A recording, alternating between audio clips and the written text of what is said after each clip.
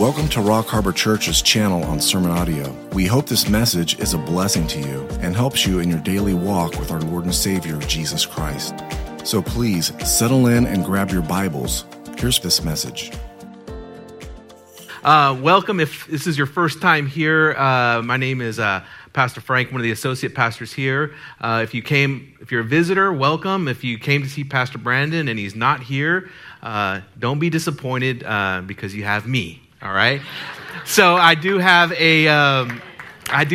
a special guest with us today, Cyril Gordon. He's going to come up here and speak with us for a little bit. But before we get into with Cyril, I did want to talk about a few things. So, like I said, Cyril Gordon is a mission partner of ours here at Rock Harbor, and so what we've been doing, if you guys have been noticing, we've been putting out a lot of material about our evangelism projects we have going on here at Rock Harbor. So Cyril is a mission partner of ours. I consider him a friend. We go down there and we stand on, what do you call it, Gomorrah, down in LA, and we sit and we share Bibles and witness and pray.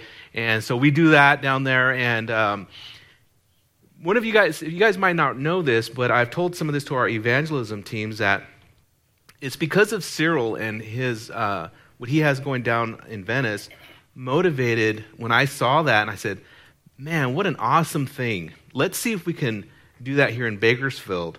So I had the idea of going down to the Valley Plaza.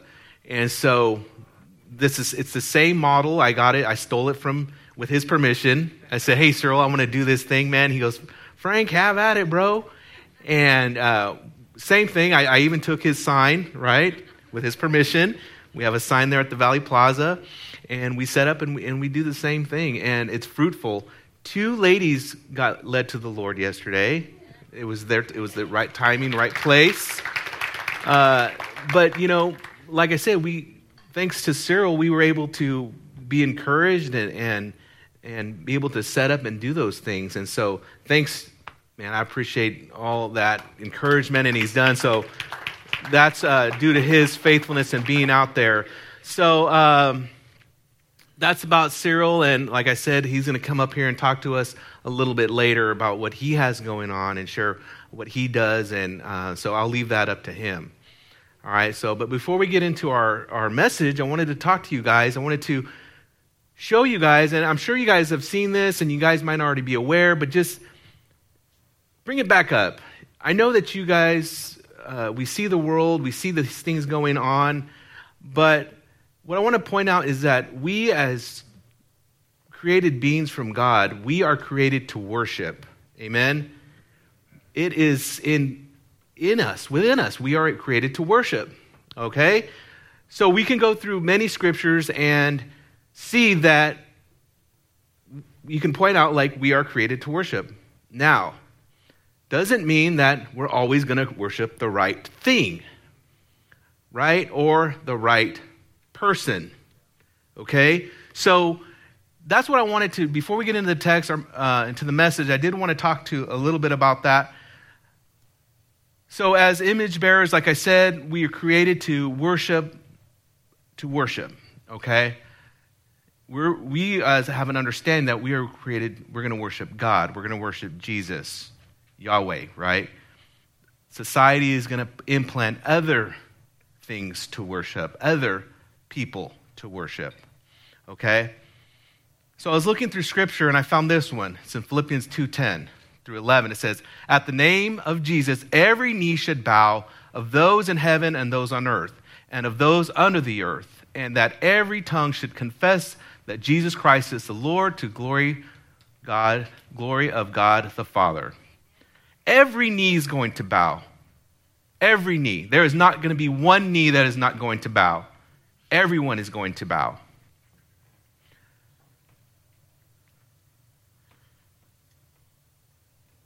Here's another scripture that had came to mind. It says, many enter by the narrow gate, for the wide is the gate and broad is destruction, broad is the way that leads to destruction, and there are many who go in by it.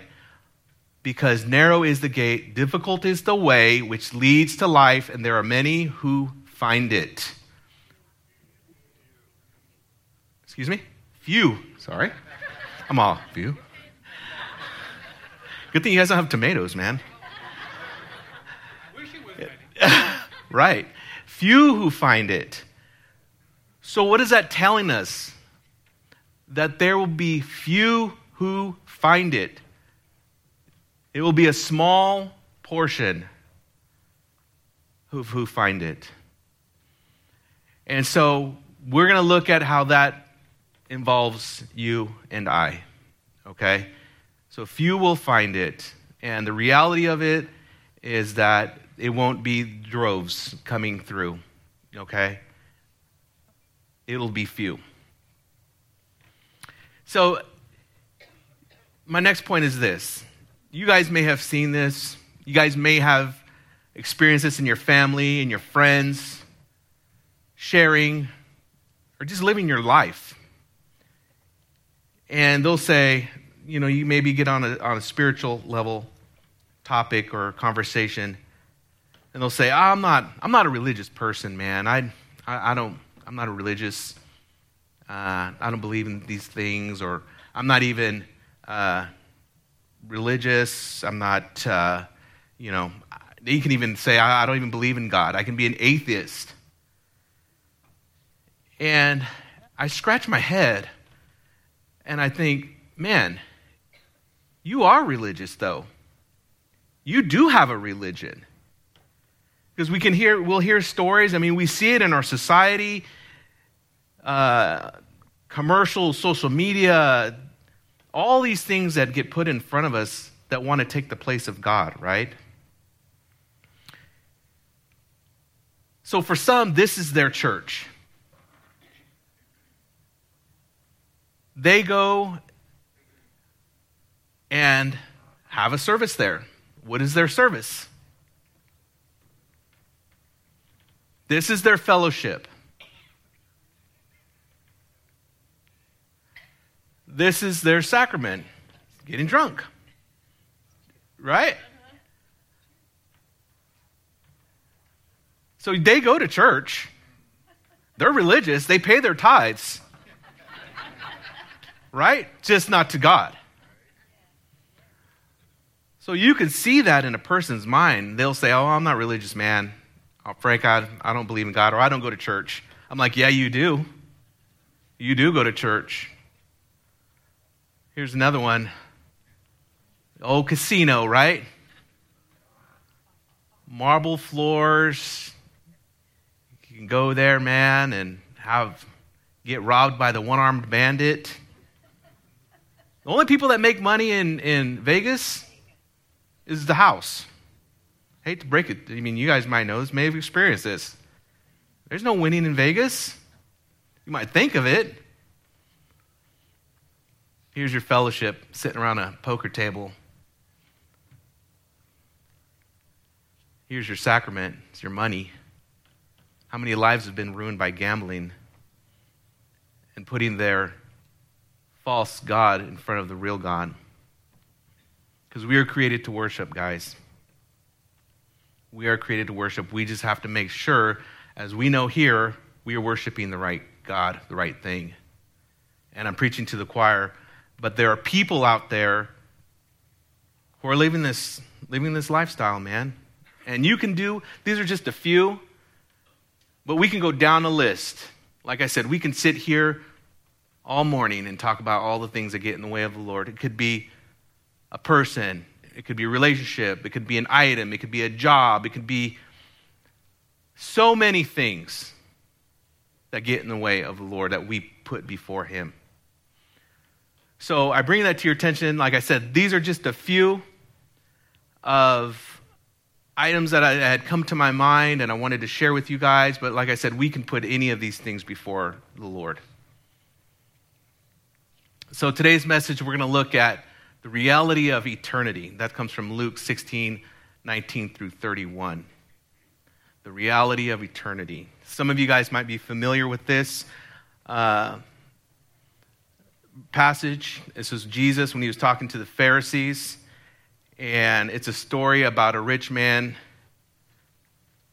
and a poor man. A rich man and a poor man. It says, verse 19. It says, there was a certain rich man who was clothed in purple, fine linen, and fared sumptuously daily, every day. Fared sumptuously. Okay? So he was joyful. He was outwardly joyful and had his possessions. He was dressed in purple. Had this outwardness of, living, lavish living. Okay? It was lavish. All right? In that time, there was a belief, and it might still be with us today if you can identify it, that if you're righteous, then you're rich.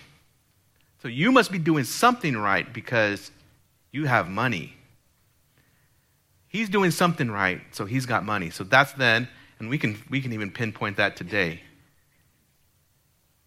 There's nothing wrong with having nice things, please don't get me wrong. But let's not get mixed up that, hey, this person has money, so he's doing something right. And you guys have that understanding that, no, that's not always the case. Just because he has money, I would not go to a person for advice if he wasn't doing the right thing. Verse 20 says, but there was a certain beggar named Lazarus who was full of sores and was laid at his gate. Okay? So first off, in this time, Lazarus was outside of his gate. He was full of sores. At that time, where would he have been considered in society? He would have been at the lowest. He would have been the outcast. No one would want to have touched him because he would have been unclean. So he's laying at the gate. And to even top it off, verse 21, he's desiring to be fed with the crumbs which fell from the rich man's table. Moreover, the dogs came and licked his sores. So he's begging for crumbs of table, and during that time, they had used bread to wipe their hands, to wipe them clean. If they were eating meat, they would have used bread to clean their hands.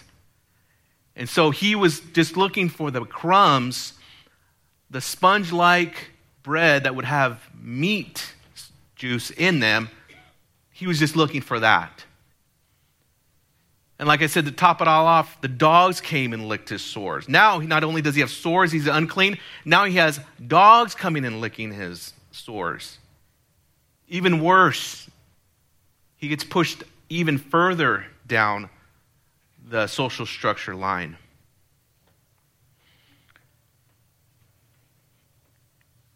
So verse 22, it says that also that the beggar died and was carried by the angels to Abraham's bosom.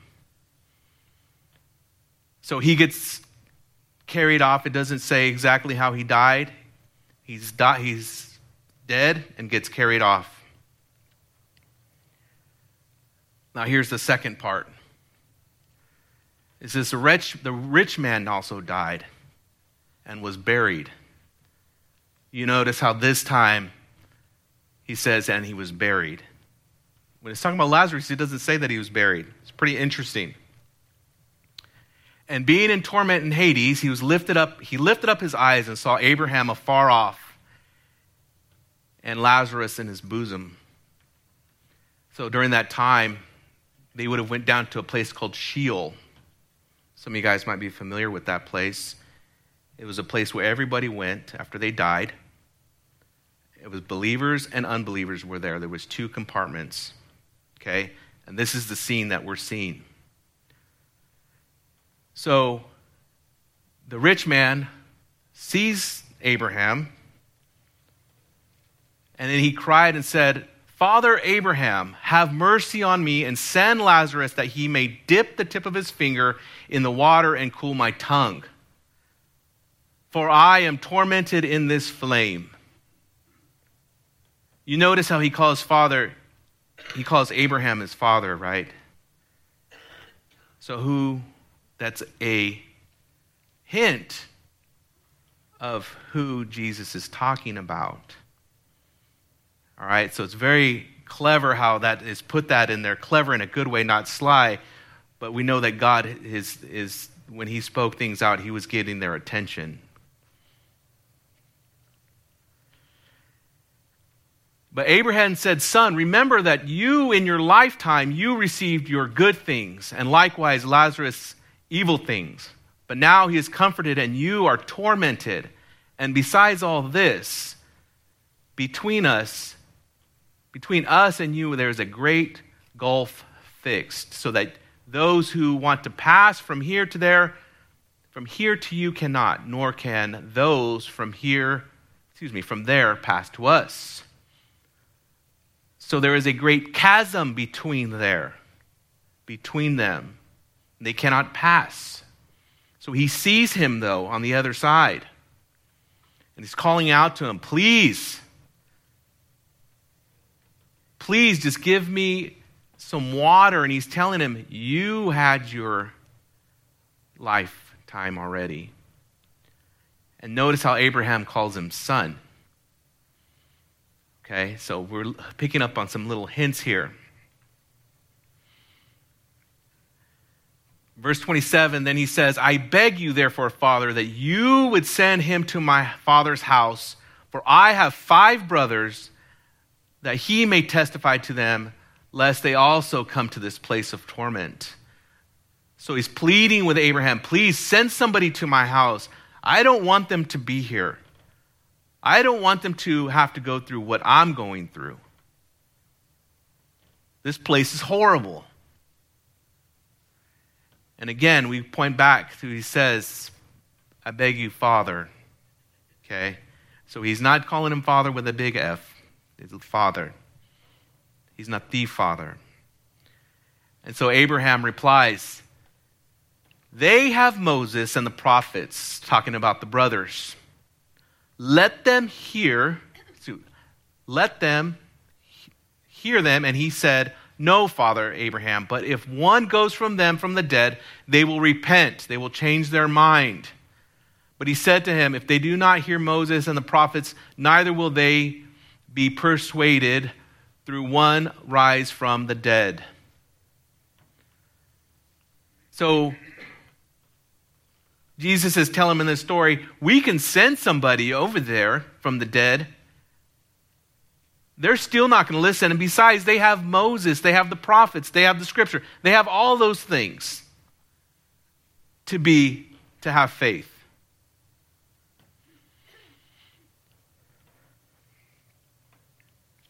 See, prior to this story, Jesus was talking to the Pharisees, right? And he was telling them, they were questioning him about money. And they were questioning him. They always question him, try to set a snare for him to ask him who should they tithe to, ask him what about marriage, ask him about divorce, ask him about money. They were always trying to put Jesus in a snare, but he's amazing because he always had an answer for them. And so the Pharisees, they were lovers of money. They had an outward appearance of righteousness. Now, if you looked at them, they would have looked humble. They would have looked like maybe they don't have a lot of riches. Maybe they don't have a lot of cars and things that we think about today. You know, they wouldn't have had cars, but they wouldn't have had things that we think of. But they would have loved money. They would have loved riches. Kind of reminds me of somebody who appears to have this outward holiness, someone who appears to have this loving attitude of not loving money and not wanting things. Can anybody guess who I'm talking about? The Pope. You saw my slide. No, I'm joking. It's the Pope. Francis Papa, whatever they call him. And most of you guys know that I came out of the Catholic Church. And, one thing occurred to me. One of our fellow pastor, David, he said, you know what? You know who people who are most angry at the Catholic Church is former Catholics. And I said, that's what it is this whole time. people who have not come out of the Catholic faith, you might agree that they might just lather they're there. But for someone who has come out of the Catholic faith, can identify the lies that are being perpetuated to millions of people and to this day. So I found this on Pope Francis's Twitter account. You notice he hasn't been canceled, right? And just a little story, backstory on this. What he's doing is he is reaching out to the Catholic youth across the globe, and he has this thing is called Economy of Francesco. If you can see the hashtag there on the bottom. It used to be a pound sign, but now it's a hashtag there on the bottom. And he had this forum, and it was youth from all over the nations, okay? But what it was like this whole green thing that they wanted, okay? They're trying to put together these green jobs and get this youth to push this whole green idea. As Pastor Brendan calls it, the green dragon. And that's all it is. And they spent... I watched this whole conference. It was probably like 2 hours, and my family was like, "What are you doing watching this guy?" And so I wanted to go see what it was about. But to boil it down, basically it's this: look at the world, he says. Look at the world with the eyes of the poorest. You too will improve the economy if you look at all things from perspective of victims and the discarded. If you become friends of the poor and share their life, you will have share in the kingdom of God. How deceitful is he? Yet he's trying to sound self-righteous. Okay? So yeah, if you do that, if you go green, you are going to be poor. Basically, that's how I read it. Like, the Pope wants you to have go green, and share your economy with everybody, that you should be able to, everybody should have the same outcome. Yeah, you will be poor. And so that's exactly what this is that he's stealing from those who want to work hard. And he wants to distribute it. So yes, he had all these youth gathered in this conference, and it was a big old ordeal. And good thing I hadn't eaten dinner because I wanted to vomit. Okay? So anyways, this is what he did. And so I wanted to point out to you, he loves money. He would like to act like he doesn't. He loves to twist the scriptures. So I just wanted to parallel that too, because when I was putting this together, I saw, oh man, this guy right here, like we've heard, he's a forerunner, or he's probably an little antichrist guy, but definitely dangerous, man, and spewing his lies. So anyways, he's pushing that with the youth, so just give you a heads up on that. So let's break this down. This is a story of two men, okay? On one side, we have a rich man. And on the other side, we have a poor man, okay? So who is the who is the rich man in this text?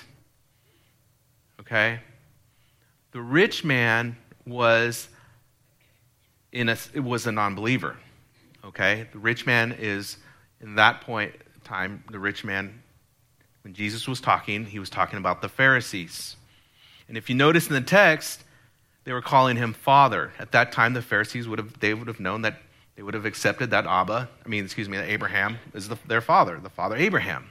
And all things would have come through him, down through him. So that would have been accepted. So if you look at the text, Jesus is saying, he's calling him Father. Oh, he's talking about us. So this is who he's talking about.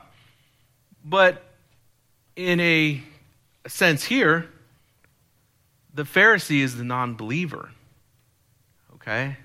As someone who does not believe.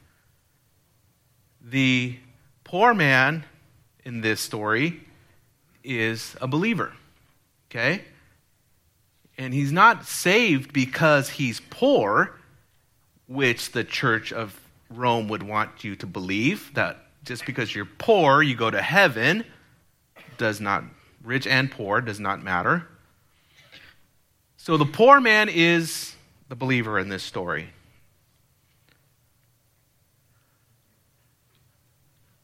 This would have been an example of today's rich man, rapper Lil Uzi Vert implants a 24 million diamond in his forehead. Why? But he's got this exuberant lifestyle. He's about getting money. As you guys heard me preach before, it's all about getting money. Get money. And you can see this through social media. You can see this through society. I don't even know who this guy is. I've never even heard of this guy. I just saw him, Lil Uzi Vert. Do you think this guy's a believer? I mean, I know we're not supposed to judge a person from a picture, but I don't know if this guy has faith in the Lord. I mean, he's got looks like an upside-down cross on his tongue. I don't know. But anybody that would do that and have a 24 million diamonds put in their head, they're living that lifestyle, that worldly lifestyle.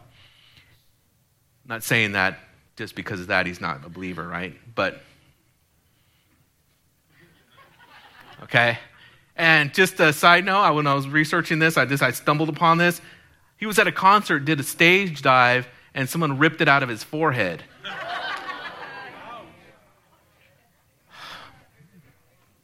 Anyways, little side thing there. Yeah, we saw him in Venice. That's one of your guys. So it's, like I said, this is just overindulgence. This would have been the lifestyle, the overindulgence and outwardness lifestyle. Like I've said, we've seen it today. You see it in many aspects of society, and I don't have much time to go into, all that. But, so who's the rich man in the story? Let's move on. Who's the rich man in the story? So the rich man is a metaphor for the Pharisees, okay? The rich man is a metaphor for the Pharisees. They were proud. They were self-righteous. They were mockers, slanderers. They were unlawful. They pulled Jesus in the night and had him in a court unlawfully. And they knew it. Everybody knew what they were doing was wrong, but they did it at night.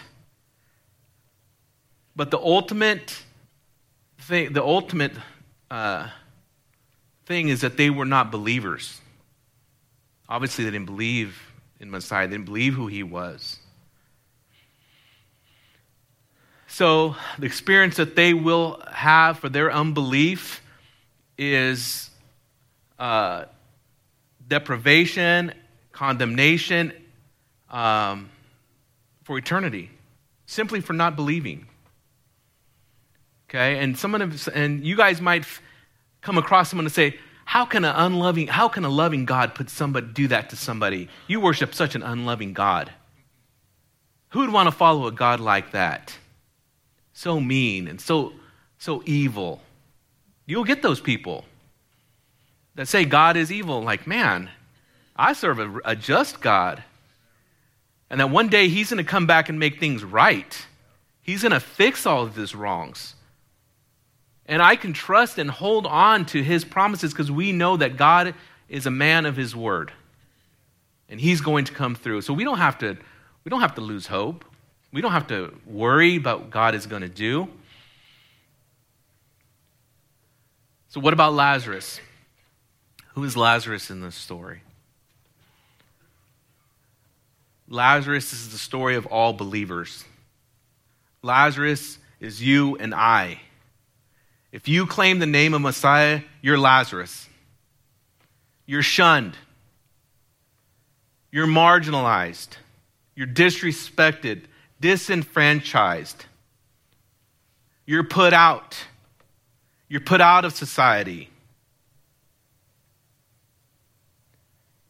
You're looked down upon.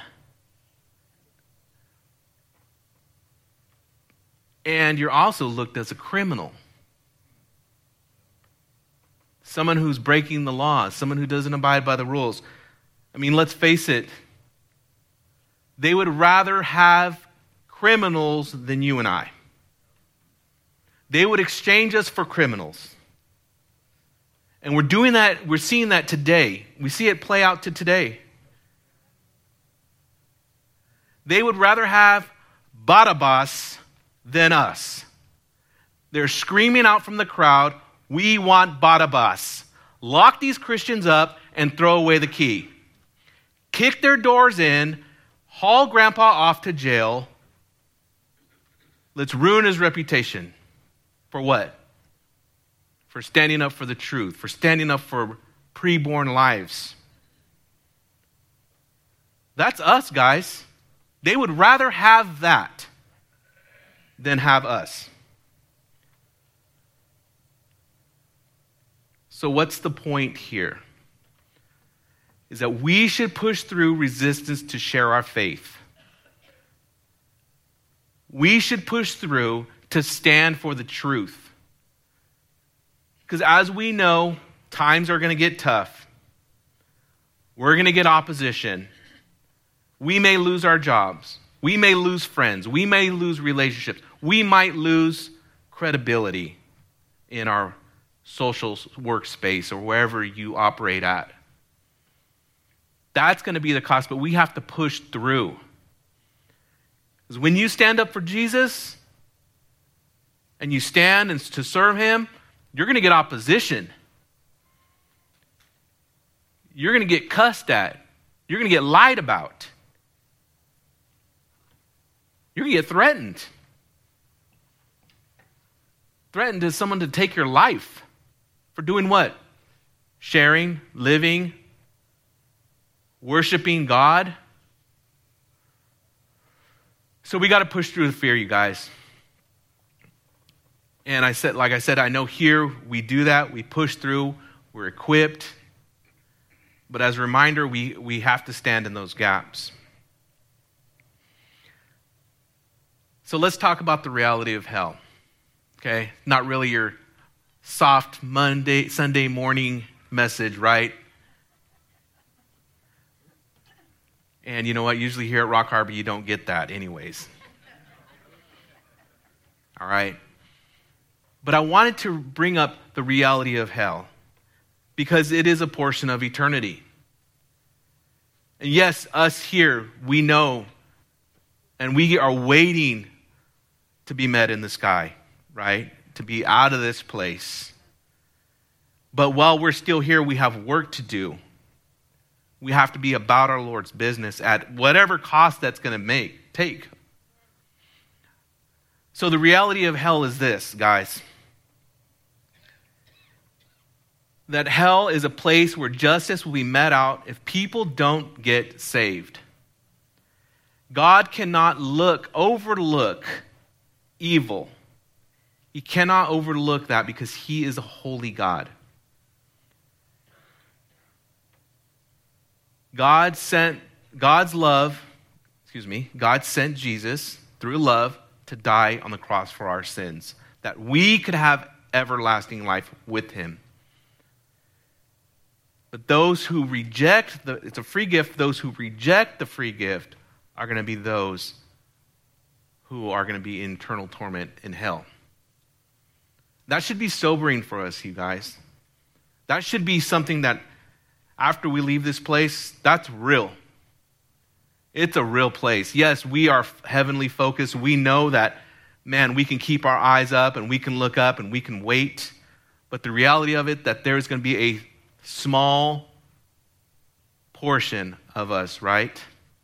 And we just read about it. Many are going to be not going to be going there. And we'll talk about how we deal with that a little bit in a few minutes.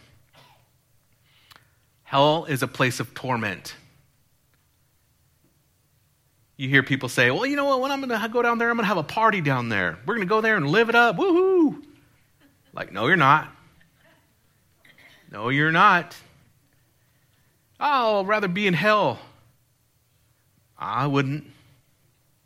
Because the reality of hell is real. The torment of hell is real. Hell is a place where people suffer. The torment it's going to include physical pain. The heat of the flames are burning their flesh. There's going to be mental anguish, emotional anguish, separation, isolation. It's the reality of it, guys. This is where people will go. Majority of people will go.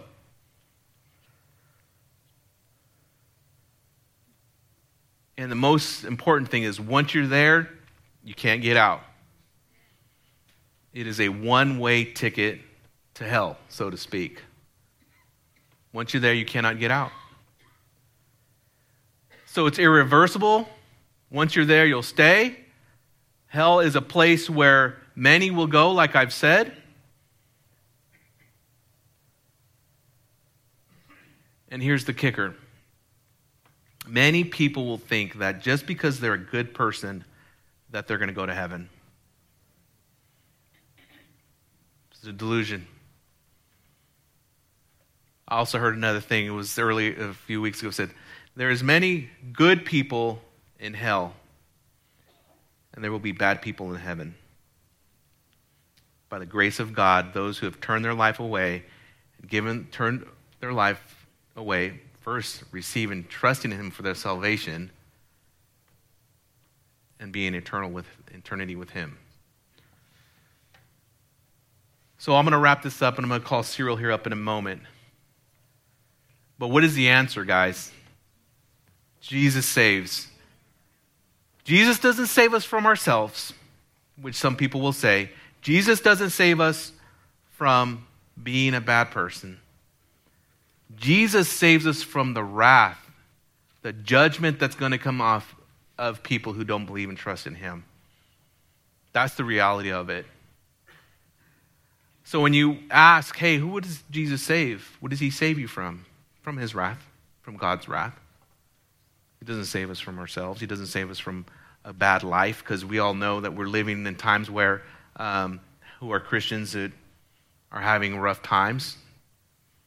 So He doesn't save us from that. He doesn't save us from problems. He doesn't save us from any of those things. He saves us from His wrath. So I leave you with this, you guys. Whatever it is, wherever your walk is, wherever you work, whatever impact you can make, teacher,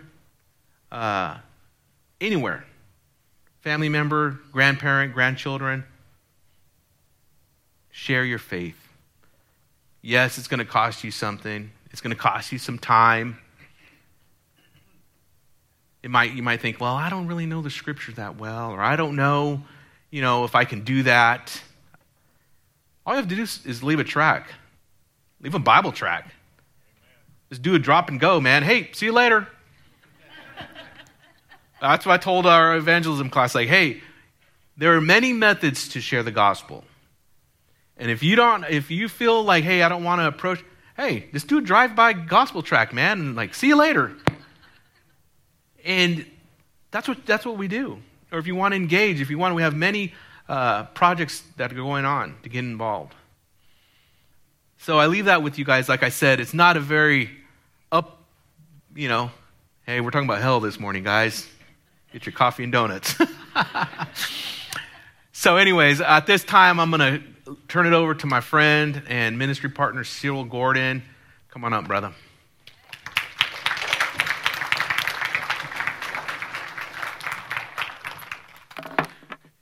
All right. Great to be here. Wow. I'm so excited. Just zipped up here this morning from LA, a.k.a. Gomorrah. I love you guys. This is like coming to my home church.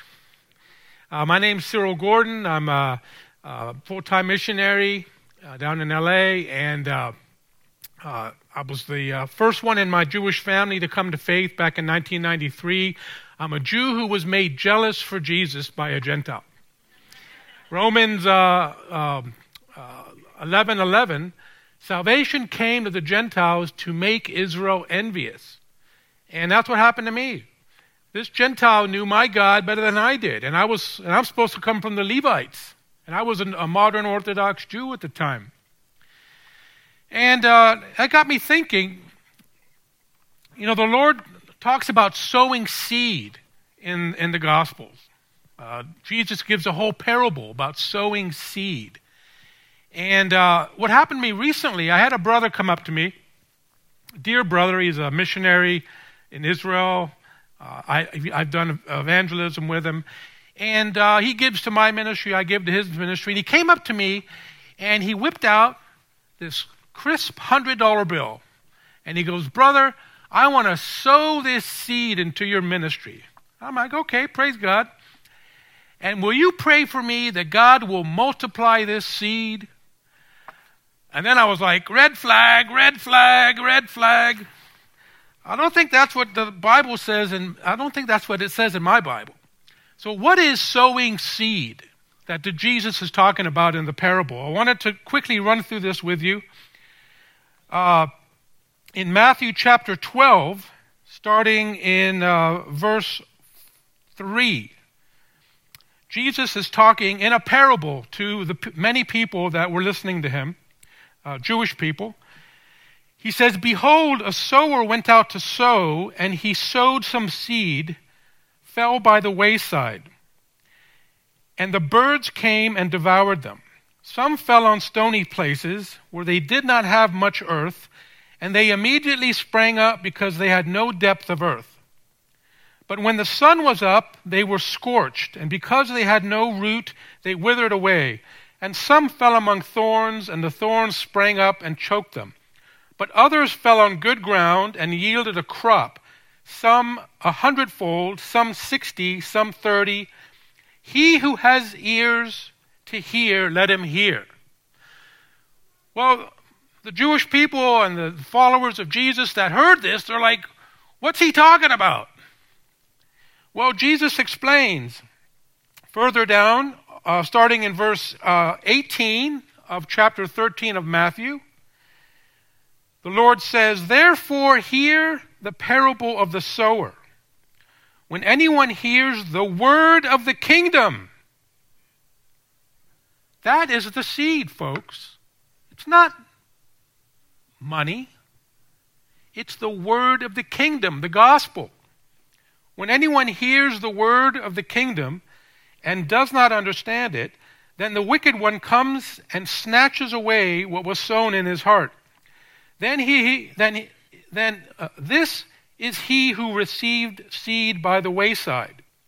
But he who received the seed on stony places, this is he who hears the word and immediately receives it with joy. Yet he has no root in himself, but endures only for a while. For when tribulation or persecution arises because of the word, immediately he stumbles. Now he who received seed among the thorns is he who hears the word, and the cares of this world and the deceitfulness of riches choke the word, and he becomes unfruitful. But he who received seed on the good ground is he who hears the word and understands it, who indeed bears fruit and produces, some 100-fold, some 60, some 30. So when the Lord talks about sowing seed, he's talking about the gospel, folks. And it got me thinking, when in my life did God try to sow seed in my life? Well, looking back, we were the only Jews that lived in an Italian Catholic neighborhood in San Francisco. So I didn't get any seed there, okay?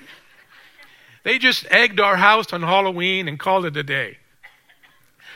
But looking back, I went to UC Santa Barbara, a party school, as a non-believer, and I was heavy into the party scene. But sometimes these open-air preachers would come to the campus and stand on a box and preach the word with the Bible.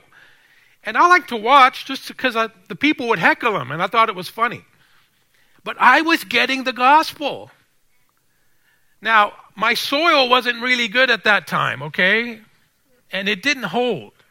But I believe it was starting to break up my soil. Because when the next preacher came, I saw him. Then when I graduated and I moved up to the Bay Area, I was living near Berkeley in Emeryville. I was an artist. I had a big art studio. I was doing really well painting. I was showing in museums and galleries. And on my free time, I'd go hang out on Telegraph Avenue and go to UC Berkeley. And I like to watch the people heckle the preachers there. I didn't heckle, okay, but I like to watch it. Again, they were sharing the gospel with me.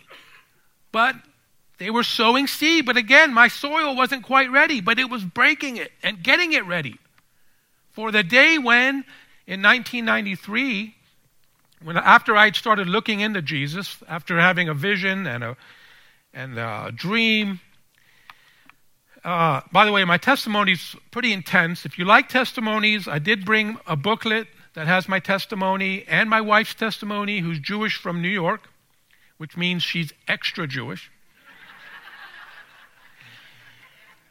It's called Matched by Messiah because it also talks about how we met in Hawaii at a church and 3 days later got engaged and 2 weeks later got married on the beach.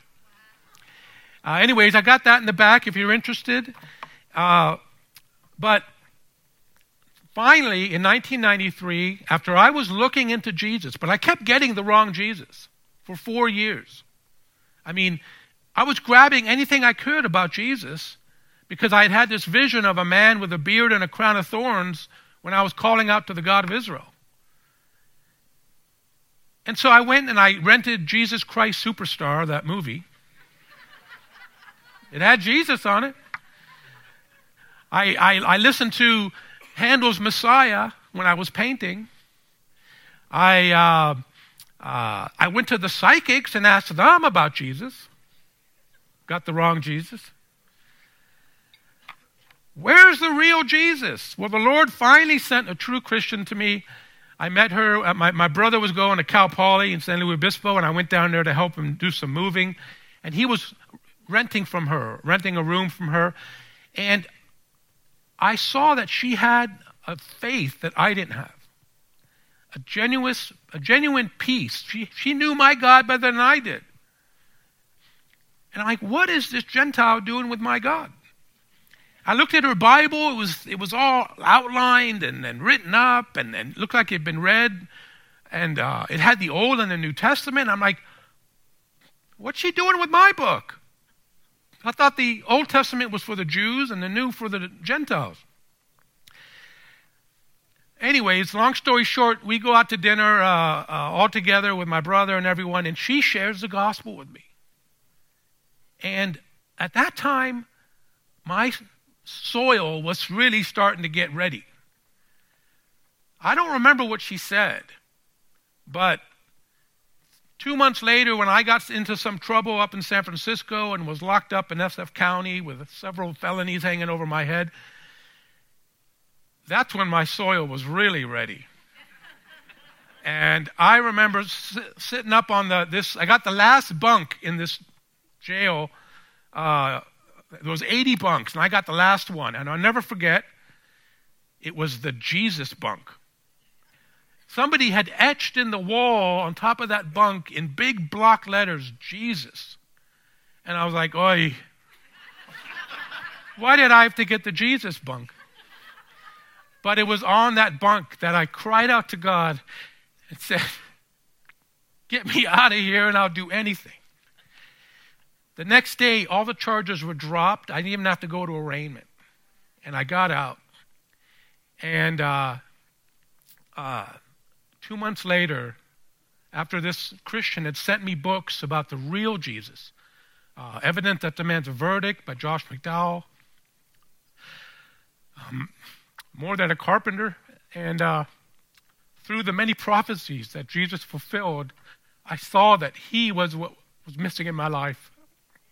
And my soil was ready, folks. And by myself in my kitchen, I accepted him as my Lord and Savior. And everything changed. And right away, he gave me a burden for souls. And I spent the next 2 years finding out what happened to me. What am I now? And the Lord had me on the fast track. He sent me to Hawaii, where I got discipled. You know, that's where God sends Jews to get discipled. And then off to Israel I went and did frontline evangelism for 2 years. And what do we got here? Oh, there's that mug. And now I've been in LA doing frontline evangelism since 2000 with my wife and 3 kids. And the place where the Lord has sent me is Venice Beach. In case you don't know where it is, it's just south of Santa Monica. It is internationally known. People from all over the world go there. Thousands of people every day. And people are not in a rush to go anywhere. They're just strolling up and down this walkway. And the enemy is out there every day. When I was searching, I had an art show down there back in the early 90s. And I was strolling up and down this walkway every day for 3 months. I lived on a roof there while my art show was going on. Never ran into a Christian. Never ran into a preacher. Psychics were there. The tarot card readers were there. And I got misled. So, there we go. Anyway, Venice is the end of the line for a lot of people. I'm going to be zipping through this, folks, just for the sake of time. But if you want to get the nuts and bolts of the action at Venice, I got a clipboard you can fill out to get our praise reports once a month. As many of you know who get it, they are short and sweet. You just get the good, the bad, and the ugly. And there's a lot of ugly there. But we want to be there as a light. Of course, here's the tarot card readers. They're there every day. You got the selling pot. You got the Hindus. You got the psychics. So all the wrong Jesus, folks. Lord, what can we do to direct people to you? And the Lord put it on my heart. People need to get into God's Word. Faith comes by the Word of God. Amen? And so when I was in Israel back in 1995, I become a citizen because I'm Jewish. For 2 years, I lived there. I learned the language. And I was working at a Baptist church out there as a volunteer. And they had a whole bomb shelter full of Hebrew evangelistic material and Hebrew New Testaments. That was like a gold mine. This stuff needs to go out. So I took it. I went to the streets. I sat at the most busy place in Jerusalem on Ben Yehuda, and I had a Hebrew sign that says Free Hebrew New Testaments, and I sat there. And the Lord brought Jews over. They took a Bible, walked away. They came and talked. Some would get all upset, and they tried to steal them and burn them. The Orthodox would call and get people to come and start a riot. I mean, it was crazy. But a lot of Jews came by and took a Bible and walked off. Seed sown. This was so successful, I got a whole story about this, where after a year of doing this, the news agency from U.S. came out. They wanted to do a story on it. And I told them where I was going to be and when, because the anti-missionaries, they didn't know when and where I was going to be. And so they went and told the anti-missionaries where I was going to be and when. So when I showed up, this mob of young zealots surrounded me and tried to steal the Bibles and burn them. And so I'm like, oh, I got a crowd. So I stood up on the bench and I started preaching to them. And they were going crazy. And finally, I preached the word. I sowed the seed. And I said, I think it's time to go. But I am not going to run. If the Lord wants me to get beat up, I'll get beat up. So I had this sign that was made out of drywall. And I walked right through the mob. The sign exploded. Fists and kicks were flying all over the place. I went right through them. I did not get a bruise, not a scratch. Amen. And I saw a bagel store. I said, I'll go in there. Maybe they'll leave me alone. So I get into the bagel shop, and the mob's going crazy outside the bagel shop. And this guy I've never seen grabs me from the back and says, follow me. I'm like, okay. He takes me outside the shop, walks with me for 3 blocks, and the mob is following. They're not touching me when I'm with this guy. Finally, he says, go down this alley, go. And I start walking away. I'm not going to run. I will not run. And the mob catches up to me a block away. They surround me. About 8 guys are ready to pounce. And this guy shows up again, grabs me from behind. He says, follow me. Okay. He takes me down another alleyway, and he points to this taxi coming down. He goes, get in the taxi. So I get in the taxi. The mob jumps on the taxi, starts banging on the roof, and he drives away. I get away unscathed. I get back to the church, and the news crew shows up all bloody. They got beat up. Amen. So praise God. Anyways, that was for me sort of a sign that maybe it was time to go. And I went back to the States, and I got married with my wonderful wife, Rhonda. And I started doing this Bible giveaway in San Francisco, in Sodom. And so all the places where I used to party, I was there with God's Word now. And people came to us. We did not hand these out. We had English and Spanish. In 3 years, 21,000 Bibles went out. And we verbally got to share the gospel with thousands of people and lead many to the Lord. So I took this to L.A., and we've magnified it. Now we have English, Spanish, Hebrew New Testaments, because a lot of Israelis go to Venice. We're out there with teams of Jews and Gentiles, all trained out there in frontline evangelism. And we have a blast. Here's a picture of our table. We keep it real simple. We don't crowd the table. The Bibles are just bait, okay, folks? Let's be honest. You can get a Bible for free anywhere on the internet. But that brings people to the table that are searching. Okay? The Lord says, you shall seek me and find me when you seek me with all your heart. That's what we want to encourage people to do when they come to our table. This brother that was like, let's pray that this seed will magnify. That, in other words, he wants this $100 to turn into 1,000. I said, brother, I'm not going to pray that. I'm going to pray that may God be glorified through this donation. And we prayed that prayer. And we are a seed-sowing ministry. Like I said, how many times did God try to sow the seed into my life, but I wasn't ready? But it was breaking up that soil till finally it hit home, and it bore fruit. And so we go out to Venice once or twice a week, all year long. We have our shofars. We blow and pray before we start. The Lord teaches my ancestors, Moses and Aaron, that before they went into the land, to blow the trumpet, and the Lord would remember you in battle and scatter your enemies. So we blow the shofar before we go to battle, and we blow it all day long. Let's see what it sounds like.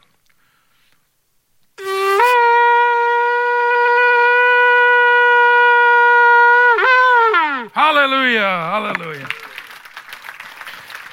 Now, I'm going to zip through the rest of this. If you want the details, you got to sign up for the praise reports, because I'm going to leave you with a shofar story before we leave.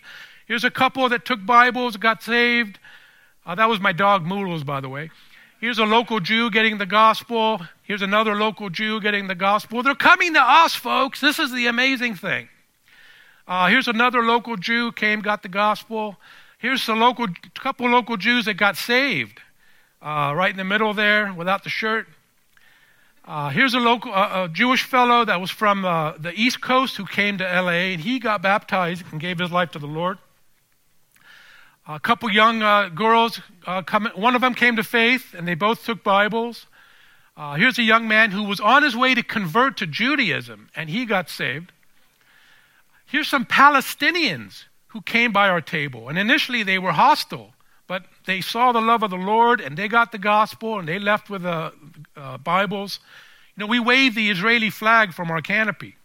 So more Palestinians came and got the gospel. From Jews, this is just incredible. Here's a couple Jews that are in the homosexual lifestyle. They came and got the gospel, and we pointed them to Jesus. Here's a Jew that wasn't happy with us believing in Jesus. How could you be Jewish and believe in Jesus? Well, let me tell you, she got the gospel. And this doesn't come without some persecution. This guy came and he threatened us, and there I am blowing the shofar. This guy threatened us. My dog wasn't worried about it, though. This guy went crazy on us, and he claimed to be a Christian. I have stories, okay? Believe me. And any of you that get my praise reports, you know. This lady's from a cult, and she went crazy on us. It took about a half an hour of blowing the shofar and calling on Jesus to get rid of her. This guy's another part of a cult. He tried to attack me 5 times. The Lord wouldn't allow it. Another story. This guy's the warlock of Venice. He's been trying to curse me for 20 years. It hasn't worked. This is the witch of Venice. It's not Halloween, folks. She really dresses like this. She's trying to put curses on us. Haven't seen her in 4 years. I don't know what happened to her. But we pray for her. And again, another Israeli came and got the gospel. This was just 2 weeks ago. Here's a local Jew that used to be in a tank brigade. He gets the gospel every time he comes, and he comes every week. This guy I'm discipling. He's a Persian fellow who's searching. I'm meeting with him privately. And this is a guy from Portland that was homeless. He came to faith. Oh, look at that smile. I love it. And here's a whole crew from this church that came. Yeah. You guys are incredible. I'm not kidding. Venice is not a joke. You are in the trenches there, and you never know who's going to come by that table. And all the teams you guys send are incredible. You hold your ground. You show the love of Jesus. You sow seed. I just love you guys. How many of you have come? Stand up. I'm going to say, God bless you guys. Who's been to Venice? Yeah, there's one. There's two. Pam. Yeah. This is incredible. This is absolutely amazing. Come all the way to Bakersfield you guys are such an encouragement. Here's a Frenchman who came to faith. Oh, yeah, you were there, Frank. Yeah. And there's Miguel. Yeah. Here's some kids that came by, 12, 14, 13 years old. They came to faith, took a Bible. The lady came to faith. A couple Jews from New York got the gospel. A homeless Jew came to faith. I can go on and on and on. We pray for people all day long. This homeless guy got saved. This guy got saved. Oh, there's my family. For time's sake, I gotta cut it short, but I'm going to leave you with a shofar story that happened just 3 weeks ago. This guy came to our table, no shirt, all tattooed up, baseball cap, dark glasses, looked at our Bibles, and he said, "Oh, this isn't for me. I'm a long-time believer in Jesus." Okay, I'm fine. Okay, it's not for you. Can we pray for you? We always ask people if they need prayer. When I asked him if he wanted prayer, he went crazy on me and said, "What, you're more spiritual than me?" And I'm like, "No, I just asked if you needed prayer." And he went nuts and went crazy, started throwing accusations at me. Right away, I recognized it as a religious spirit. And he started bragging about how he knows the Bible by heart and started quoting all these scriptures. So right away, me and my team, we recognized it right away and got up and we started coming against the devil in the name of Jesus. And he started bouncing around like a monkey, going crazy and throwing accusations. So I grabbed my shofar and I started blowing it, calling on Jesus. And as soon as I did, he went nuts and ran towards me and said, "Don't blow that," and took a swipe at me. And I did not back down. I did not walk away. I stood my ground. I said, "Lord, you want me to get hit? I'll get hit." He only was allowed to nick my shofar. And I said, "Thank you, Lord," because if he had hit it hard, I would be without my 2 front teeth. Anyways, he ended up leaving without hurting anybody. And when I looked up after all the commotion, there was a whole crowd of people that had gathered, and they're all filming. And then these 2 guys came by, and they wanted to know the gospel. They wanted to know what's going on. They both got the gospel, and one of them gave their life to the Lord. So, never a dull day, serving the Lord. Come by the table, sign up for the praise reports, get into the trenches with us, and come and see us over there if you have any questions or anything. God bless you. Great to be back. And Shalom Aleichem. Thanks for joining us for another lesson. We hope that this message is a blessing for you and helps you grow towards a more mature understanding of God's Word. For more information about our ministry, we invite you to check out our website at rockharborchurch.net. Until next time, remember, keep looking up, for our redemption draws near.